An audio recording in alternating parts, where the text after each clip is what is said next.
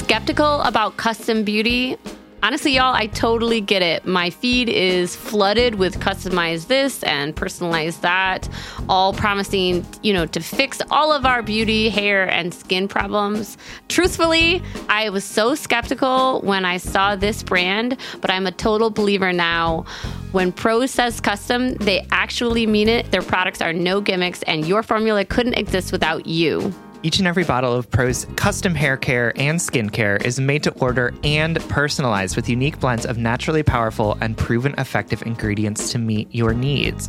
Their in-depth consultation analyzes over 80 factors for a complete view of your life and beauty goals. And they get personal. Prose covers everything from your concerns to diet, exercise, and stress levels to uncover what's impacting your hair and skin health. Did you know, for example, that Minneapolis has weirdly hard water, which apparently was affecting my hair? So some of the ingredients that they put into my hair care was to deal with the fact that we have hard water. Wow. I love that. They also asked me things because I have had a baby recently, am I still breastfeeding? What are my hair goals? And I also really appreciated they asked how much effort do you want to put into your hair? Yeah, because I'm at the point, I used to do those, put effort into my appearance, but now it's I just want to be able to walk out of the door without feeling self-conscious. This is truly such a genuine endorsement. I've really enjoyed using these products. But don't just take our word for it. In a third-party, double-blind, dermatologist-supervised control clinical trial, this is the gold standard of all of these trials, Prose proved that personalization works better than off-the-shelf alternatives.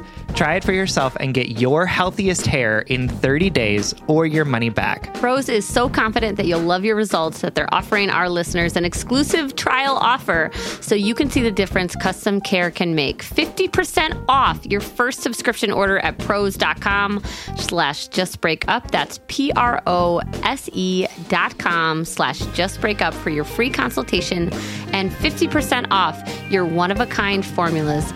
Prose.com/justbreakup.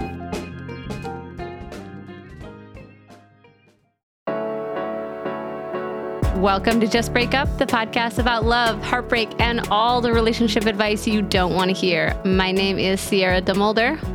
And I'm Sam Blackwell. And this week on Head and Heartwork Conversations, we're talking to Angela Chen, whose pronouns are she, her, who's a journalist and editor and author of Ace, What Asexuality Reveals About Desire, Society, and the Meaning of Sex, which was named one of the best books of 2020 by NPR, Electric Literature, and Them.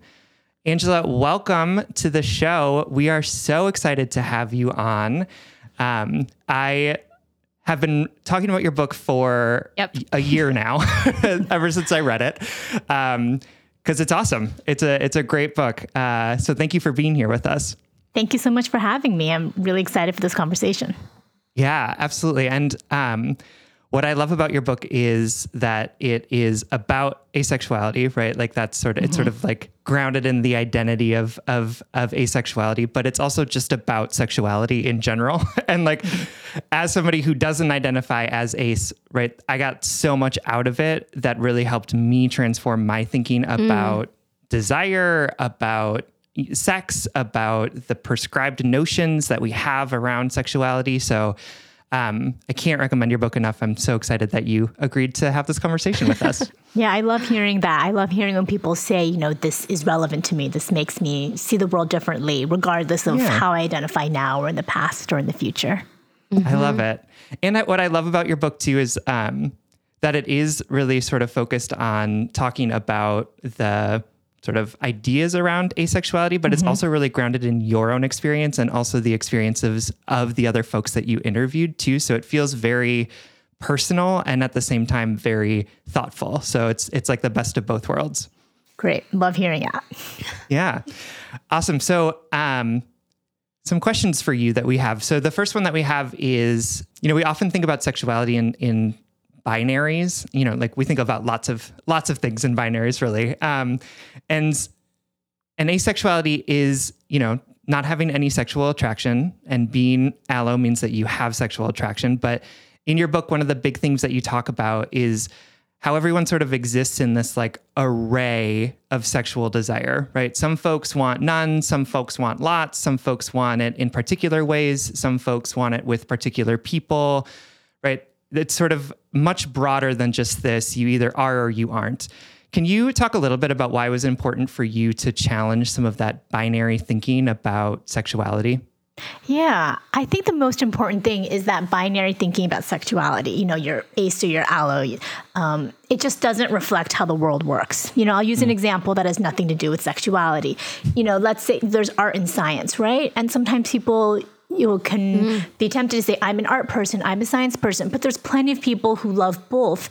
And when you give them only two options, what about someone who likes poetry and math? And what could they do if they accepted all parts of them and put those things together? So it's not even about me kind of, choosing a framework. I'm just trying to describe the world as I see it. My day job, I'm a science journalist. I work at a tech magazine. So I understand the appeal of these really clean systems. And, I'm this or I'm not. And, I can control the world. But that's just not how the world works. And once we acknowledge that, things can be really fluid. And maybe sometimes how your sexuality is when you were 14 is different from when you were 40. And the types of people you're attracted to. And also so many different factors go into sexual attraction, social factors, but biological factors and psychological factors. So I just want to see the world the way it works. And the way it works is that it's complex, it's nuanced, it's shifting. And I think that makes people anxious. It makes me anxious. Yes. Sure, yeah. But also, I think it's more honest. And when we can get to a place of honesty and not be afraid of reality, I think that's when we can start to be, more self-aware and closer to other folks. Absolutely. Why do you think it makes us anxious? I totally agree with you that we really struggle with that friction. We really want it to be more black and white, more able to be categorized.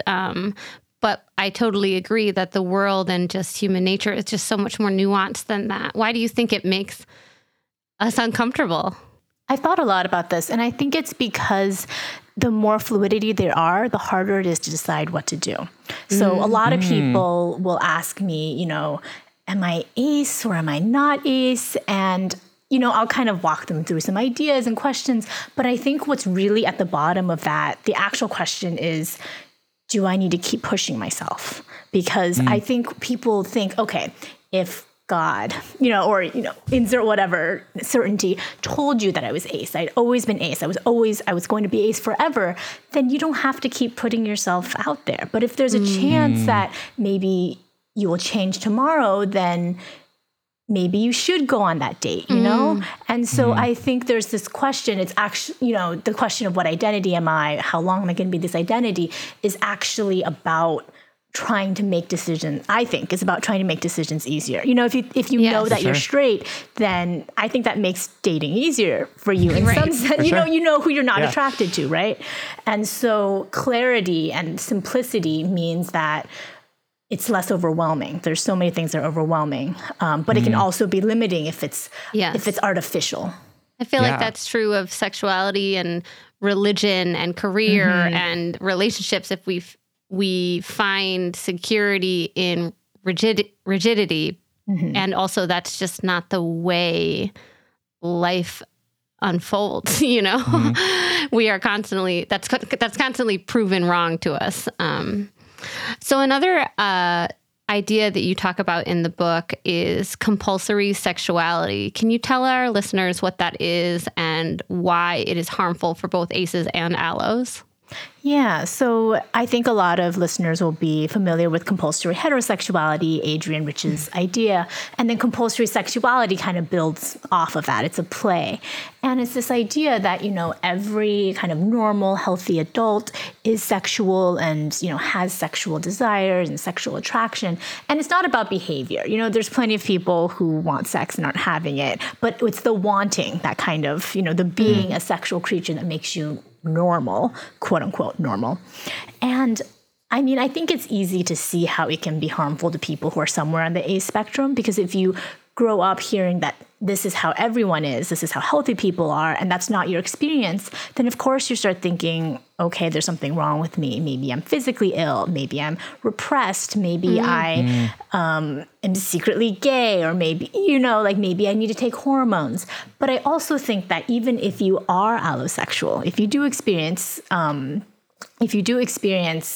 sexual attraction, you can still be harmed by compulsory sexuality because of all of these messages around how much sex we're supposed to have and how sex makes you super passionate and how you're going to unlock yourself through sex or be more of a man if you have more sex. It's just providing all of these narrow, circumscribed pathways to be toward what we want. I think all of us want to feel accepted and we want to feel passionate and alive.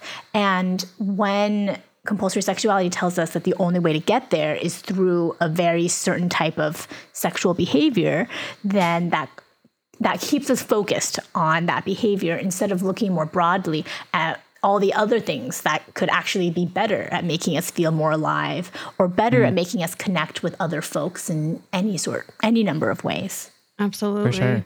Yeah, absolutely. And I appreciate in your book the way that you talk about even the idea that being asexual has a thing that there's a thing that needs to be fixed about it, right? And so a lot of times people will be like, oh, well, it's just because you're repressed, or oh, it's just because you hate men right now, or whatever it is. And you say throughout the book, it doesn't matter what the reason is, because not having sexual desire for whatever reason is 100% valid, right?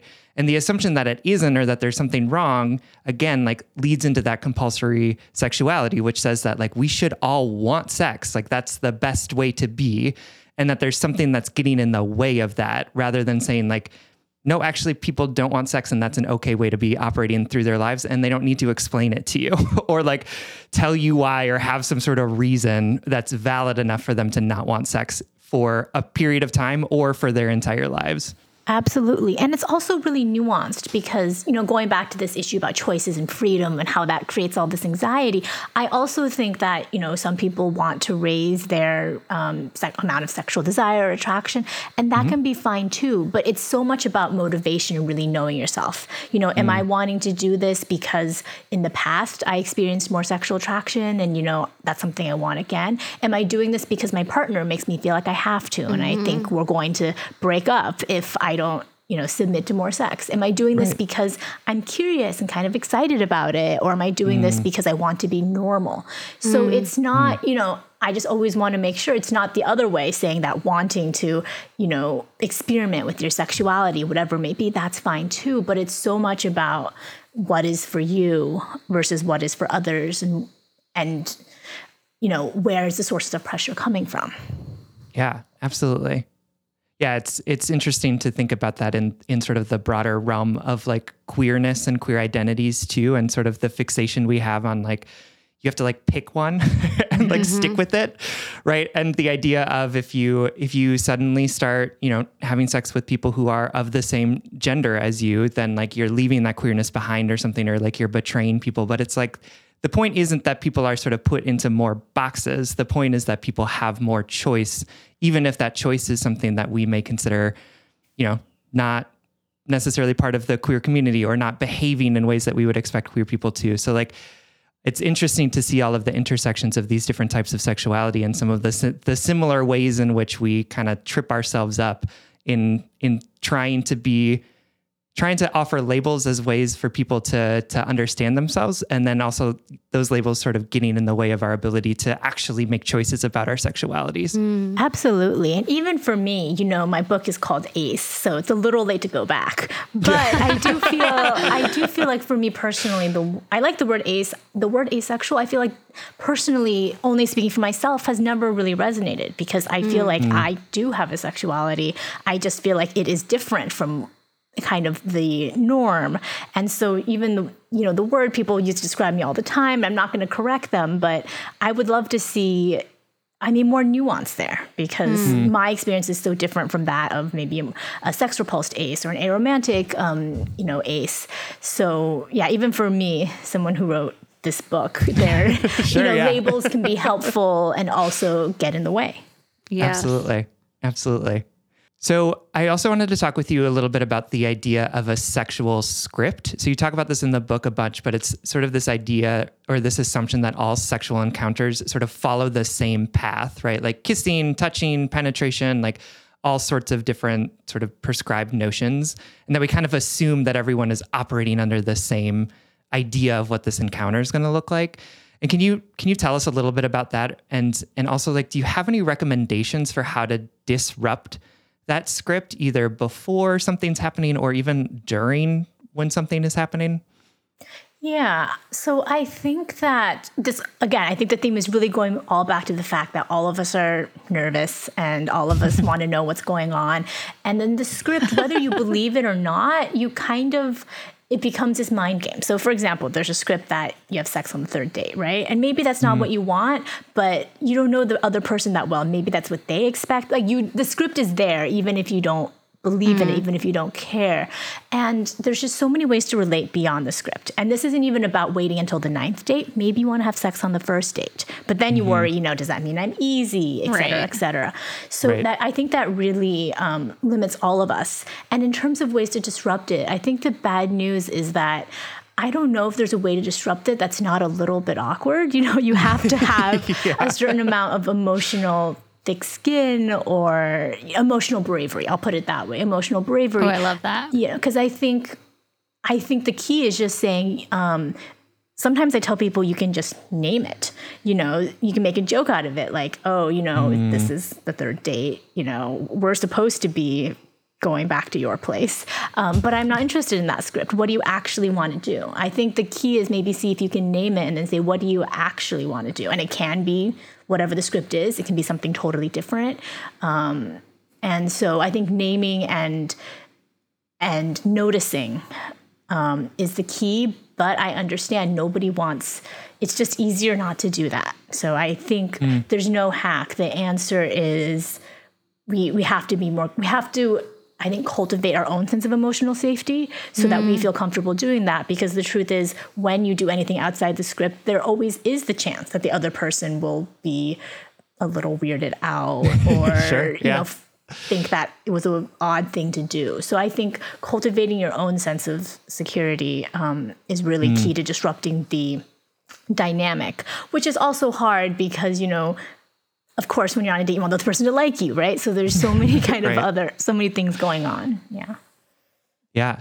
No, that's real. And part of it also requires the self-awareness to even know what you want and what you're into, which I think is so hard for so many of us to even know, like, I'm just following the prescribed script because it's easier than knowing myself deeply enough to say it's not working for me, right? Like, yes. And to have to say to someone, actually, I don't really want to have sex is like, it's kind of like reclaiming your power, but that's also scary in a lot of ways because it means that you have to do something different. And that's challenging.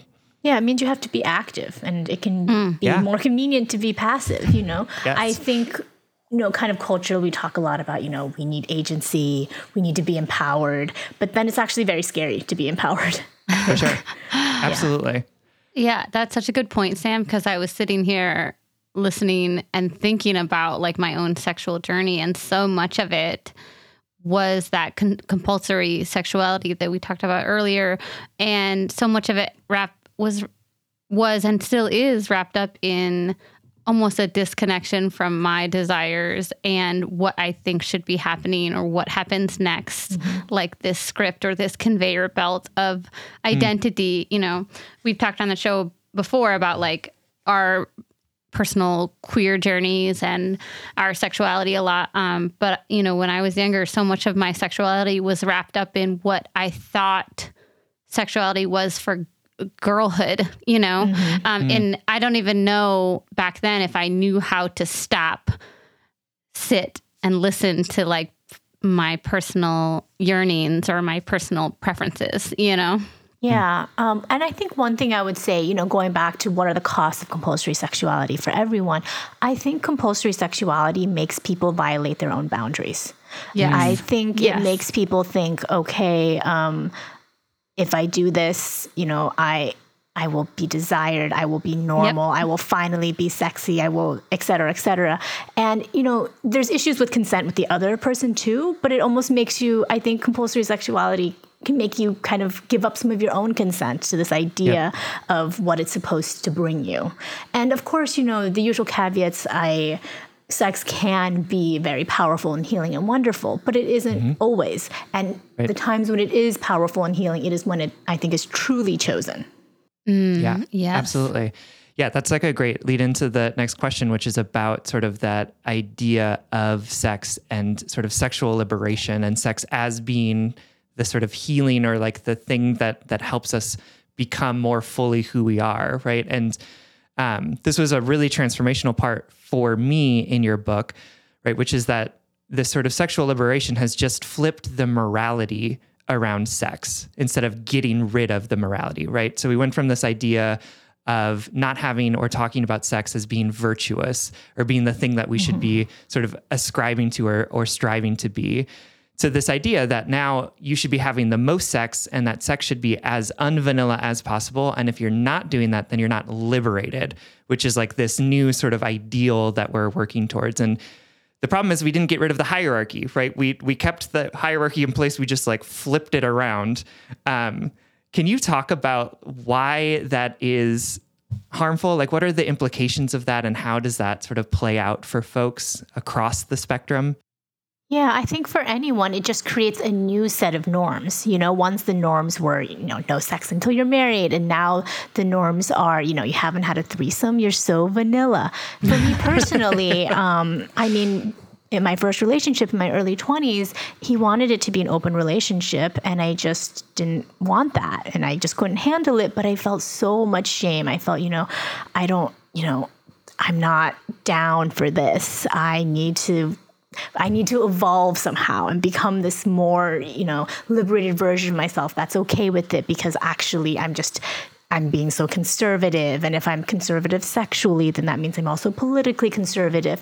And so I think this crossing of kind of conservative sexual politics, the association of conservative sexual politics with just being personally conservative sexually, right. I think it makes people violate their own boundaries. It makes people not feel free to do what they want. It makes people feel like they should be doing things that are not right for them in pursuit of some political goal. I really, there's just a lot of pressure. And I think pressure is not what sexual liberation is about. Choice is. But when you flip the circle or the hierarchy, you don't have a choice. You just have a new set of things you're supposed to live up to be the person you want to be. But what if we could be that person? What if there were so many roads to be that person, And it was not the only road there was through threesomes that you didn't want to have. Right. Yeah, absolutely.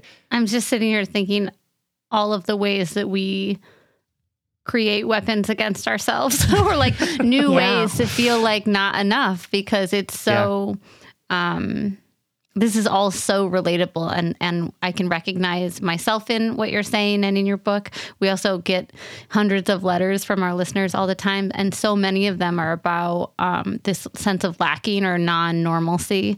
But what you're saying is like there are so many paths, there are so many routes to yourself. We just only know how to talk about one or the other.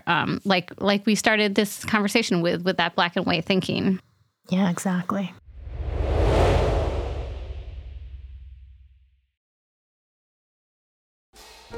All right, y'all know that Sam and I record every single episode of Just Break Up virtually, so I literally see this beautiful person on Zoom like multiple times a week, and every time Sam pops up into Zoom, I comment on their outfit. And I swear, like 99% of the time, I'm like, oh my God, that outfit is so cute. Where did you get it? Sam says Quince. You too can upgrade your wardrobe with luxury essentials at unbeatable prices. Quince is here to transform the way you shop with a range of high-quality items priced within reach. That's right. They have 100% Mongolian cashmere sweaters for $50, organic cotton sweaters, washable silk tops, and timeless 14-karat gold jewelry. And the best part, all Quince items are priced 50 to 80% less than similar brands. By partnering partnering directly with top factories, Quince cuts out the cost of the middle person and passes that saving on to us. And Quince only works with factories that use safe, ethical, and responsible manufacturing practices and premium fabrics and finishes. I love that. Y'all have heard me talk about my leather bag that I use as both a laptop bag and a diaper bag. And I love it because honestly, it looks really cute in every single circumstance that I use it. Indulge in affordable luxury. Go to quince.com/justbreakup for free shipping on your order and 365-day returns. That's QUINCE.com/justbreakup to get free shipping and 365-day returns. Quince.com/justbreakup. All right, Head and Heart workers, you know I'm all about tackling our money shame and becoming fiscally empowered, regardless of how much money we make or how much debt we have. I think it's such a crucial step in our own self-acceptance and empowerment. That's why I love that today's episode is sponsored by Rocket Money. Rocket Money is a personal finance app that finds and cancels your unwanted subscriptions, monitors your spending, and helps lower your bills. With Rocket Money, you can see all of your subscriptions in one place, and if you see something you don't want, you can just cancel it with a tap. You never have to get on the phone with customer service. They'll even try to get you a refund for the last couple of months of wasted money and negotiate to lower your bills for you by up to 20%. All you have to do is take a picture of your bill, and Rocket Money takes care of the rest. Rocket Money has over 5 million users and has helped save its members an average of $720 a year with over $500 million in canceled unwanted subscriptions. And listen, we always talk to you about like conflict styles and open and honest communications, but honestly, save your energy and get Rocket Money to cancel those subscriptions for you. Stop wasting money. You don't need to practice that. Yeah. We don't need to do head and heart work with like customer service representatives. You know what I mean? Like, just like use the middle person. Just get Rocket Money in there to help you do what you need to do. Stop wasting money on things you don't use. Cancel your unwanted subscriptions by going to rocketmoney.com/justbreakup. That's rocketmoney.com/justbreakup. rocketmoney.com/justbreakup.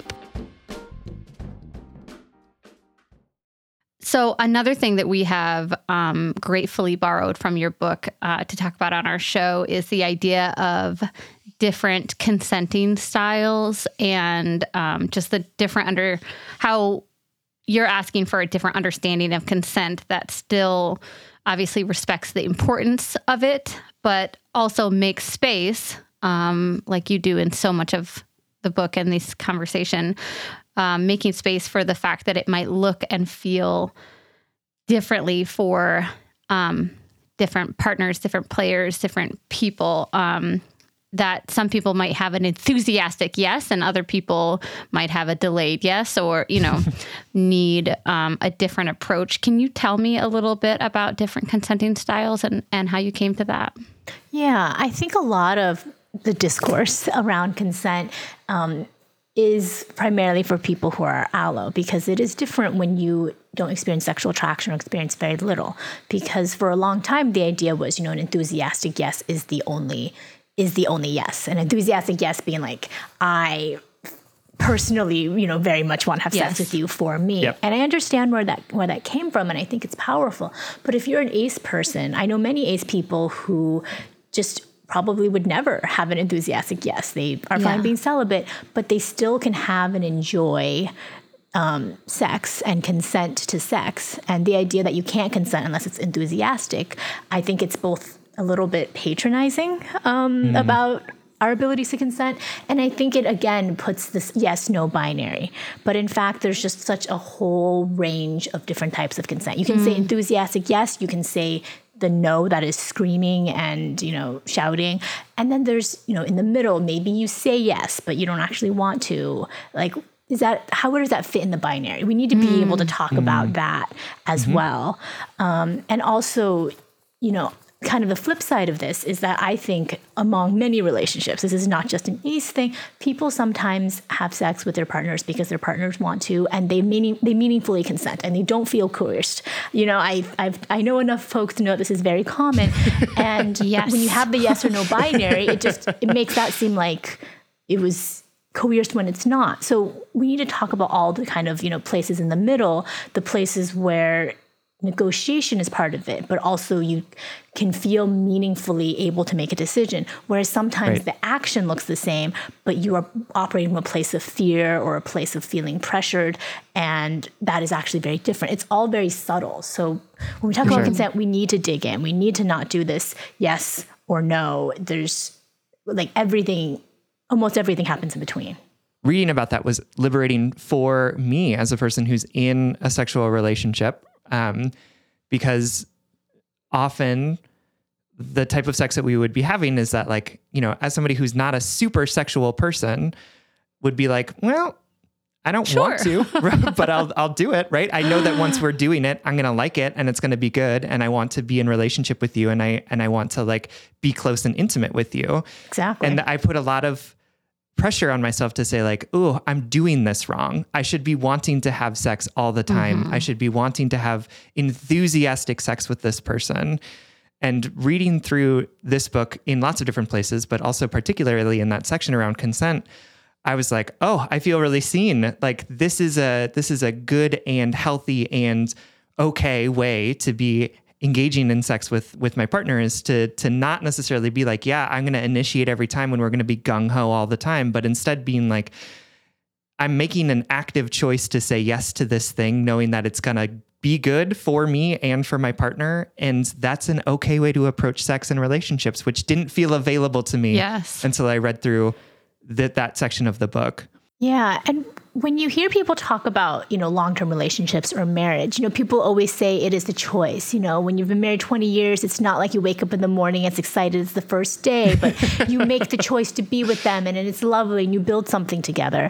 And I do wonder why we can't apply some more of that thinking to sex, because we can say it's a choice and it's actually romantic that it's a choice. That's loyalty. That's, something to cherish. But with sex, it's like, if I'm not jumping you the minute you walk in, if we're not doing it on the floor, is that sad? Is that, is that something to mourn? So I also think, it's not just thinking about other ways toward liberation, but just thinking about sex differently and what types of sex do we value and what is worth valuing and what do we mourn and why do we mourn that? So there's so much more to dig into. Yes. Just echoing Sam's sentiment, that was the first part. That was the first piece of goodness that he brought to me and to our show from your book that just sort of obviously resonated with Sam and I both personally, and just wanted to like echo my thanks for that because, in addition to like a long-standing relationship in which you are navigating a different type of sex, right? That other than, not the fucking on the floor sex, but, the choosing, the saying like, yes, sex, it helped me unpack, for a lot of people with maybe sexual assault in their history or like I shared earlier, like maybe a sexual history that doesn't feel totally authentic or connected to the self. Sex is so complicated hormonally, physically, your body like carries all these really intersecting and tangled threads of identity, experience, trauma, expectations, cultural conditioning. And so just this perspective on consent, this explanation of it allowed just a little of that tangled not to feel less tangled and feel more normal. So thank you for that. Yeah, I'm so glad. I really just think that for people who do have sex and want it, people want different things. There's so many, postpartum, people feel different. Women feel different about their bodies, and they might want a different sex. When you're older, if you have, like you said, that history of sexual assault or trauma, then there's people want and need so many different things. But again, the kind of on the floor, on the couch type of sex is the one that is held up as the one that you should aspire to instead of what actually might feel safe and exciting for you. Right. Yeah, absolutely. And that actually leads into the next question, which is really about, one of the things that we hear a lot from our listeners is this question around like sort of disparate sexual desires, right? So my partner thinks we should be having more sex, or that our sex should look a particular way, or I like having sex with my partner, but I don't like to initiate, and they're telling me I need to initiate more. And I'm curious if you have any recommendations, any advice for folks to talk about disparate sort of sexual desires with their partners in a way that affirms that there's not one right or best way to be having sex. Yeah, I think desire discrepancies are really, really common. I don't think it's an ACE thing. As I think your listeners show, this is a very common thing. So I think the first step to start with is we should not expect that, going to any relationship that we would have the same libido forever. I don't think that probably has never happened, according to what I know and I've heard. So the first thing is it is totally normal to be having this conversation. And I think so much of it is about really deconstructing, why do you want to have more sex? What are you getting out of it? What do you feel like you're not getting? What do you miss when we're not having sex? How much of it is this vague feeling that we should be versus you actually, not feeling close to me? Because at the end of the day, I think, if it's just about orgasms, vibrators exist, hands exist, like on the very specific, just kind of bodily, level, like people can get off by themselves. Yes. So I often think so much of it is about it's about the ego. It is about feeling connected. And if you can try to get the conversation there, and it's harder, I think, to talk about those things than it is to say, well, I just need more sex because that's normal, because that's what people in relationships do. But I think if you can, acknowledge the maybe physical needs, but also talk about the emotional stuff. And, have you been feeling like you're not close to your partner recently? Or why are you afraid to initiate? Are you uncomfortable with expressing desire? I think so much of it is emotional. I think it is easy for us to say this is just a inevitable physical need with an inevitable physical solution, but there's so much background and culture and all of that goes into the conversation. But really, I think it starts with this is a normal conversation to have. This is a necessary conversation to have. Everyone will either have this conversation or the relationship will have more tension, So it's great that we're talking about this, and learning to talk about this, even if it's uncomfortable, is actually strengthening us. This is not a problem. Yeah. Yeah. I mean, it makes me think that so often our conversations or our conflict around sex is sort of material. Like we think that it's really material. Like we just need to be having more sex, or we need to be having sex in a particular way. But often it's so much more symbolic or relational, right? Like what is the sex saying about our broader worldviews or our understandings of ourselves? Or what is the sex that we're having saying about the relationship that we have with each other? And I don't think that many of us are very well practiced in getting beyond the material and going into that symbolic and relational about what is the sex actually saying to us, and how are we going to deal with the fact that what that sex is saying is probably going to be different because we're two different people in different bodies with different sexual desires, histories, identities, and understandings of what sex is and what sex means. Yeah. And then when you put it that way, I mean, of course, that's so complicated. No one wants to deal with that. We should all, like even just listening to you, I want to run back to my binaries and easy rules because I feel tired kind of listening to you. But then, that's the trade-off, right? Like I do kind of, I was like, you're right. We all have different bodies and sexualities, and how do people ever get together? Yes. But that is once you're able to talk about that, I think that's just one part. That's like a really deep part of true intimacy. For sure. Absolutely. And intimacy is terrifying at times. Yeah, it's really scary. The expanse of it. Yeah. All right. So we ask all of our wonderful guests the final 3 questions. So first, what is a piece of relationship advice that you used to believe that you no longer subscribe to? One thing I've been thinking about is that I used to get a lot, kind of typical piece of advice is that if you're dating, it's good to casually date a few different people because then you don't fixate on one person, right? And I used to really believe in that until I realized that I honestly don't have time in my schedule to do that. And I also don't want to cognitively do that. But I think the bigger piece of that is that I think it's true. Like it is just more likely for you to fixate on someone if you're only seeing one person and you don't know if they're seeing other people. But for me, it's actually been really helpful to say, I choose to accept this risk. I'm a pretty security-oriented person. It's important for me to feel safe, but I don't want to feel safe at the expense of just going on random dates to disperse the risk. So thinking about risk as something I actively choose and saying that I get to decide what level of risk I have in relationships has been helpful to me.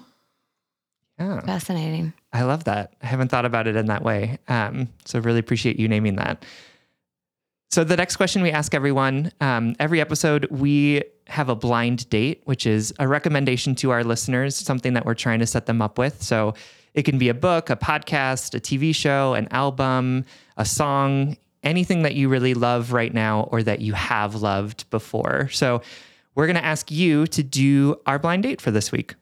Yeah. So is it okay if it's not a new book or album or anything like that? Yes, absolutely. It's really great. Yeah. So the one album I've been obsessed with actually came out 20 years ago. It's Vespertine by Björk.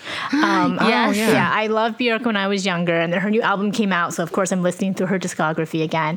And that album is just so cohesive and it's so romantic. And I mean, now she's no longer with that person, so it's a little bittersweet, but I just love the Vespertine album. Possibly my favorite album by her. Awesome. I love it.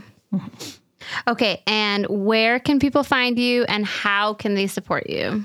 They can find me on my website, angelachen.org, because angelachen.com is too expensive. And then on Org sounds fancier, to be honest. It does. It I really think does. so too, right? It's like I'm an LLC or something. Yes. And then on Twitter, and then my handle is @Chengela. Awesome. And of course, if you haven't gotten it already, make sure to pick up a copy of Ace, What Asexuality Reveals About Desire, Society, and the Meaning of Sex.